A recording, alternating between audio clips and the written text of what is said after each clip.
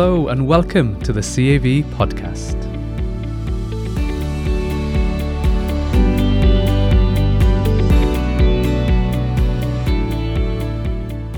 I'm your host, Ale Jones, and thank you for tuning in to our latest episode. This is podcast number 6, and we really appreciate all the positive feedback we've received, so much so it's given us the encouragement to record some more. And our main discussion point today is the energy efficiency regulations for let residential property. Now, navigating your way through all the rules for energy performance certificates, EPCs, and the minimum energy efficiency standard, also known as MEES, can be quite a task. And it's certainly flagged up a lot of questions from CAAV members. But thankfully, I'm joined by Kate Russell, Policy and Technical Advisor for the CAAV, who's going to answer these questions and tell us all we need to know. Kate, thank you for joining us. And how are things with you today? Hi, Aled. Yes, they're good, thank you. The sun is shining out there today, so we're in good spirits. That's great to hear. Now, we're recording this podcast remotely, given the current circumstances around COVID-19, and we do hope you're all keeping safe and well and adjusting to new ways of working, and many of you, no doubt, will be working from home. But please be assured that the CAAV is working hard to support members through this period, and please keep an eye on the What's New section of our website for all the latest news, advice and support. So back to the main topic of this podcast. And Kate, why is it important that we're talking about EPCs and MEES now? Well, energy efficiency in buildings is absolutely crucial to the government if it's going to achieve its targets for net zero carbon by 2050. Now, we all know those are ambitious targets, but they are important to the government, and it really can't achieve them without tackling this issue of energy efficiency in buildings. So from 1st of April 2020, all privately let domestic property in England and Wales, which has an EPC, must be in band E or above, or an exemption must have been registered for that property. And just to emphasise that today we're only concerned with the regime in England and Wales. So it's just in England and Wales, but what's the background? Can you explain some more about that? Well, since 2008, you've needed to have an EPC whenever you sell or let a building which uses energy to condition the indoor climate. That's the phrase used in the regulations.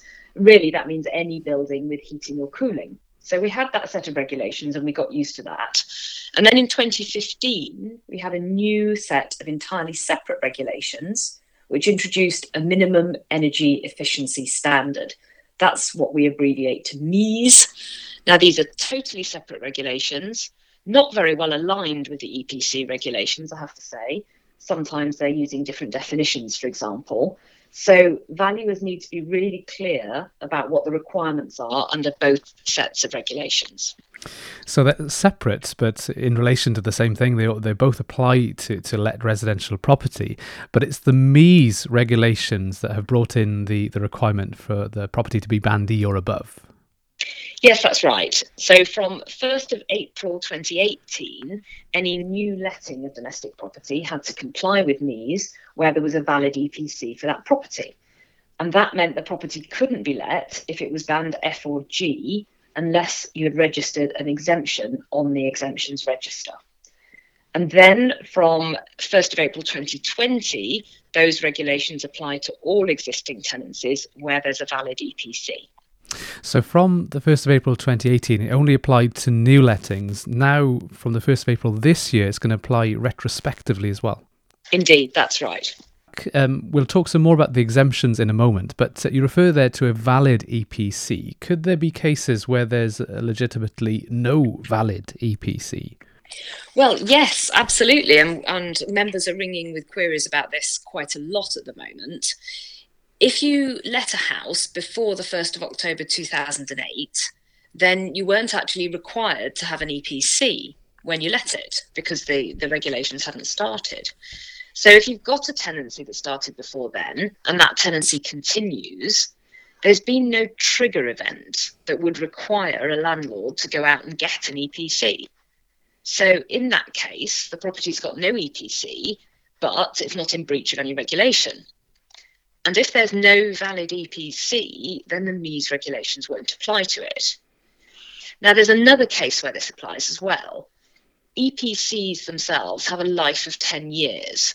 And the first ones were being commissioned from 2008 onwards, so they are starting now to expire.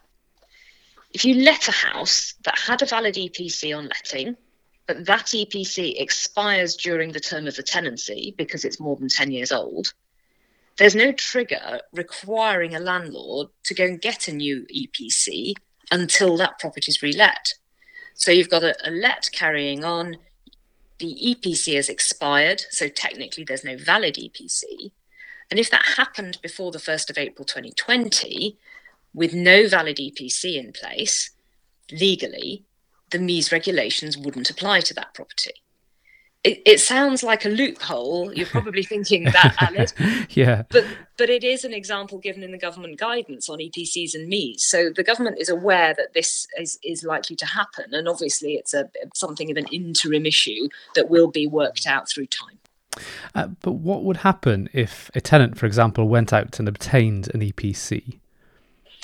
Yes, now this is a question that also comes up quite a lot. What if there's a voluntary EPC for the house? Maybe the tenant got it, as you say, or potentially a landlord might have got one thinking they needed it when they didn't, or maybe they just got one to understand what the energy performance of the property was. And there are two main points to bear in mind here. Firstly, the regulations themselves, the MEES regulations, don't recognise the concept of a so-called voluntary EPC. Those regulations refer to a valid EPC, which is one that's less than 10 years old and on the EPC register. So at first glance, if you had an EPC obtained voluntarily, or even by mistake, and registered on the register, that might look like a valid EPC, which would bring the property within scope for MEES. And that's a strict interpretation, if you like, of the regulations. But before you leap in with a question, because I can hear one coming, but we've got government guidance on this, published on the gov.uk website and last updated in March 2019. And that guidance states quite clearly that where an EPC has been obtained, where one was not legally required, then there's no need to comply with the MEES regulations, even when that EPC has been registered on the register. That guidance is called the Domestic Private Rented Property Minimum Standard, and you can find a link to it on the CAAV website. Now, important to remember that is only guidance, and it's caveated at the start of the document saying that it isn't legally binding. Obviously, we don't know how much weight an enforcement authority would be able to give it, but my suggestion to advisors would be, if you intend to rely on that guidance, it would be as well to keep a copy of it on your file so that you can produce it if required. Now, if I can go straight on to another point here, Alid, it's sort of related. It's the whole issue of tenancy renewals. It's another question that comes up from members, and it's quite a tricky area. The EPC regulations, remember there are two sets of regulations. The EPC regulations state that you need an EPC when a building is rented out. That's the phrase they use, but they then don't define the phrase. The government guidance on EPCs was updated in 2017, and that includes lease renewals and extensions on its list of transactions that are not considered to be renting out. So if you let a property before the 1st of October 2008 and it didn't need an EPC, and then later on there was a renewal or an extension of that lease, there was no need to commission an EPC at that point. Okay, you with me so far? Yeah, I'm keeping up with you, yeah. However, this is where it diverges. You remember that I said the MEES regulations were separate and not completely aligned to the EPC regulations? Yes. Well, this is a case in point where they use different language. So the MEES regulations state that a landlord must not let the property if it doesn't meet the standard. They don't use the phrase rented out that we have in the EPC regulations. Right. However, they do define what they mean by let the property in Regulation 23 as granting a new tenancy or letting the property as a result of an extension or renewal of an existing tenancy. So that suggests that you need to comply with the MEES for a lease renewal or extension, but you're only going to need to do that where there's already a valid EPC. So there's a number of things there to keep an eye on, and understanding the language and the definitions. But earlier in our conversation, you mentioned exemptions. Can you talk us through what exemptions are in place? Yes. Okay. So the starting point here is that you've got a property that's in band F or G. You've got two options now. You either have to do the work necessary to bring it up to band E at least, or you've got to apply for an exemption. If you haven't done one or the other before the 1st of April 2020, then the landlord will be in breach of the regulations. So what kind of exemptions are listed, and what can you apply to try and get some exemptions from the regulations? Well, we've got 5 main different ones for domestic property. Each of those only lasts 5 years, and then you have to renew it and apply again. The most, sort of running through them roughly in order that we think they're likely to be used. Number one is that you have carried out all the relevant energy efficiency improvements that are listed on the EPC certificate, but the property is still below band E. You can apply for an exemption on that basis. Number two is the high cost exemption, where the improvements are going to cost more than £3,500 per property. If that's the case, then the landlord doesn't have to spend more than £3,500. You do need to provide 3 quotes from suppliers to support the evidence for that one. Thirdly, you require third-party consent to be able to do the works, but you've not been able to get it. And that third-party consent might simply be the tenant refusing access. It might be a mortgagee refusing to allow the works to be done. Or quite commonly, it could be listed building consent that's been refused. Then fourthly, there is an exemption in place if wall insulation is a recommended action to be taken, but it's not considered to be appropriate for the property. And then finally, the property devaluation exemption. If the works being carried out are considered to devalue the property by more than 5%, and you can get an independent surveyor's report to support that, that's grounds for an exemption as well. And then finally, if you become a landlord by buying a let property that is below standard, you can apply for a temporary 6-month exemption just to give you time to get up to speed with MEES. But the really important point, Alid, is that the landlord must do something. They have to take action. They've got to apply for the exemption on the exemptions register. This isn't something that's automatically given out. But on the other hand, anyone can apply for the exemption. The landlord can do it, their agent can do it. You don't need to be specially qualified. You just need to go on the gov.uk website and search for the EPC MEES exemptions register. But none of the exemptions last indefinitely. So they've got this 5-year time limit by which you've got to reapply each time. That's right. And it is going to be a management headache for people. You're going to have to make a diary note so that you come back to it in 5 years' time and renew it again. And it's going to seem like a bit of an administrative hoop to jump through. But that's the situation that we're in at the moment. But what about bearing in mind the current situation around COVID-19? Is that a valid ground if you can't get an EPC surveyor to conduct that assessment in time? Is that a valid request for an exemption? Well, I think so, Alid. I mean, I can't see any way around that. We're recording this podcast during the first week of the 3-week lockdown in March, and clearly it would be inappropriate for contractors to be going into properties at the moment to carry out works. So there will be cases where that 1st of April deadline is going to be missed. I don't think there's anything that can be done about that given the exceptional circumstances that we're in. And although we've not had any official reassurance on this point, I can't see that an enforcement agency would be well advised to take action against anybody on that basis. Yeah, and should we hear anything, of course, that'll be published on the CAAV website as soon as we get any further guidance on that. Yes, of course. But we've been talking about domestic properties primarily. Does that include farmhouses let under agricultural tenancies? Good question. And this all turns on how the regulations define domestic properties. So that phrase is defined in the MEES regulations in terms of the types of tenancy that they expect to see. So that means any property let on an assured or assured short-hold tenancy or an assured agricultural occupancy, any property let under the Rent Act 77 or the Rent Agriculture Act 1976, and that's it. That list doesn't include dwellings let under an AHA or an FBT. So farmhouses and cottages that are let as part of an AHA or FBT are not domestic properties for this purpose.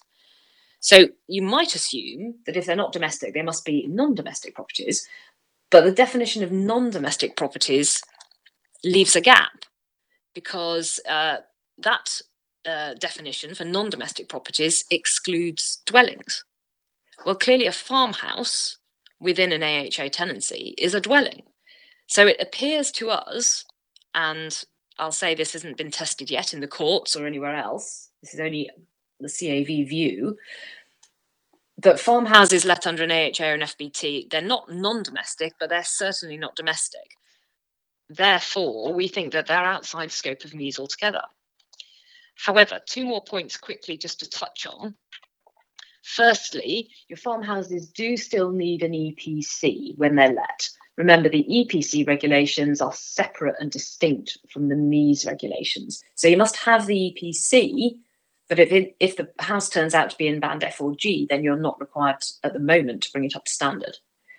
And the second point just to draw out there is that if you've got a cottage or a house within a farm tenancy that is then sublet by the farm tenant, they're likely to be subletting that on an assured short hold tenancy, and that will be domestic property at that point, and so they will have to comply with MEES. Then there are issues between the farm tenant and the head landlord about whose responsibility it is to carry out the building works necessary, and that will depend to a degree on the terms of the tenancy agreement for the farm. Yeah, a couple of really important points there, but I've also heard there's some confusion about whether or not listed buildings are exempt. What's the position on that? Well, I wish I could give you a direct answer, Aled, on this one. It's probably the question I get asked more than any other. What I can tell you is that there is no blanket exemption for listed buildings from the requirement to have an EPC. No blanket exemption. And a lot of people still think that there is. The wording of the EPC regulations is not very clear because it's simply been transposed from the EU directive, and it's not helpful at all. The essence of it is that you don't have to comply with the MEES requirements if listed building consent wouldn't be given for that work, clearly. So views then vary about what owners should do, and we think the prudent route through this is to get an EPC for a listed building when the trigger point happens, and to discuss the recommendations on that EPC with the conservation officer. And I get a lot of feedback that different conservation officers across the country are handling this in quite different ways. So you may sometimes meet with a very helpful and positive response. Other times it might be less helpful. Because the fact is you may actually be able to carry out some of the recommendations without needing listed building consent and without causing any problems. So if it's something as simple as LED lighting in some rooms, that might be perfectly achievable, or thermostats on radiators. But nevertheless, there will be works that are recommended that might damage the special character of the property. So you do what you can do, but then if you're still not at band E, you're going to have to apply for an exemption on the basis that third-party consent won't be forthcoming. And then you may need evidence from the conservation officer. Some of them are requiring applications for listed building consent. Others are happy to sign a letter to say that the work would not be permitted. So, as I say, it's not very consistent across the country, but that's the recommendation, is you should get an EPC and then consider the recommendations arising from it. And how will all this be enforced? Well, another good question. The enforcement is local trading standards departments. Now, they can serve compliance notices for breaching the regulations, and they can impose fines of up to £5,000. There's been quite a lot of chatter about the fact that trading standards departments are under-resourced. I think government is well aware of that. And there's been concern, obviously, about non-compliance in this sector because trading standards departments have other things to do as well. But as I say, government is very keen that these regulations are complied with so that they can move towards helping those targets for net zero carbon. So they've started to put more money into trading standards specifically for EPC and MEES enforcement. So I think we're likely to see more enforcement activity, obviously, when we've got out of the coronavirus pandemic and life hopefully starts to return to normal. I suspect that we will see more enforcement happening over time. Now, as our listeners have probably gathered, it's quite a complicated area, 2 different sets of regulations, but how would you sum it up for us, trying to draw everything together? Well, it is complicated. I think it's really important that property owners and their advisors need to take care to understand exactly what their obligations are. It's one of those cases where it really does pay actually to go and look at the regulations themselves, both the EPC regulations and the MEES regulations. And we have some very detailed briefing notes for CAAV members on our website that should help to guide them through it. But one final warning on this, where we are now is only the thin end of the wedge. Government is expected to launch a consultation later on this year on the future trajectory for MEES and for domestic property.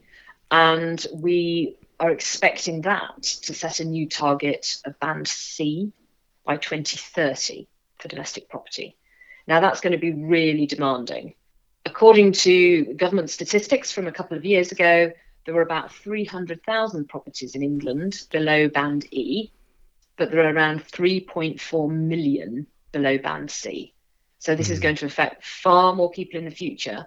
And there's going to be a lot more work for advisors in this area. So I suggest that people do get themselves up to speed, get familiar with the regulations, get familiar with the process of applying for exemptions, and then they'll be very well placed to advise clients going forward.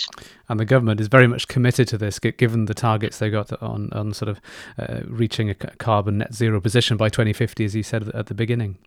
Well, that's right. And obviously, making reference again to the coronavirus pandemic, we don't know where anything's going to go, but with the assumption that life does return to some kind of normal, we can expect this policy area to keep rising up the agenda. It's something the government has made a firm commitment to, and it won't be wanting to be seen rowing back from that.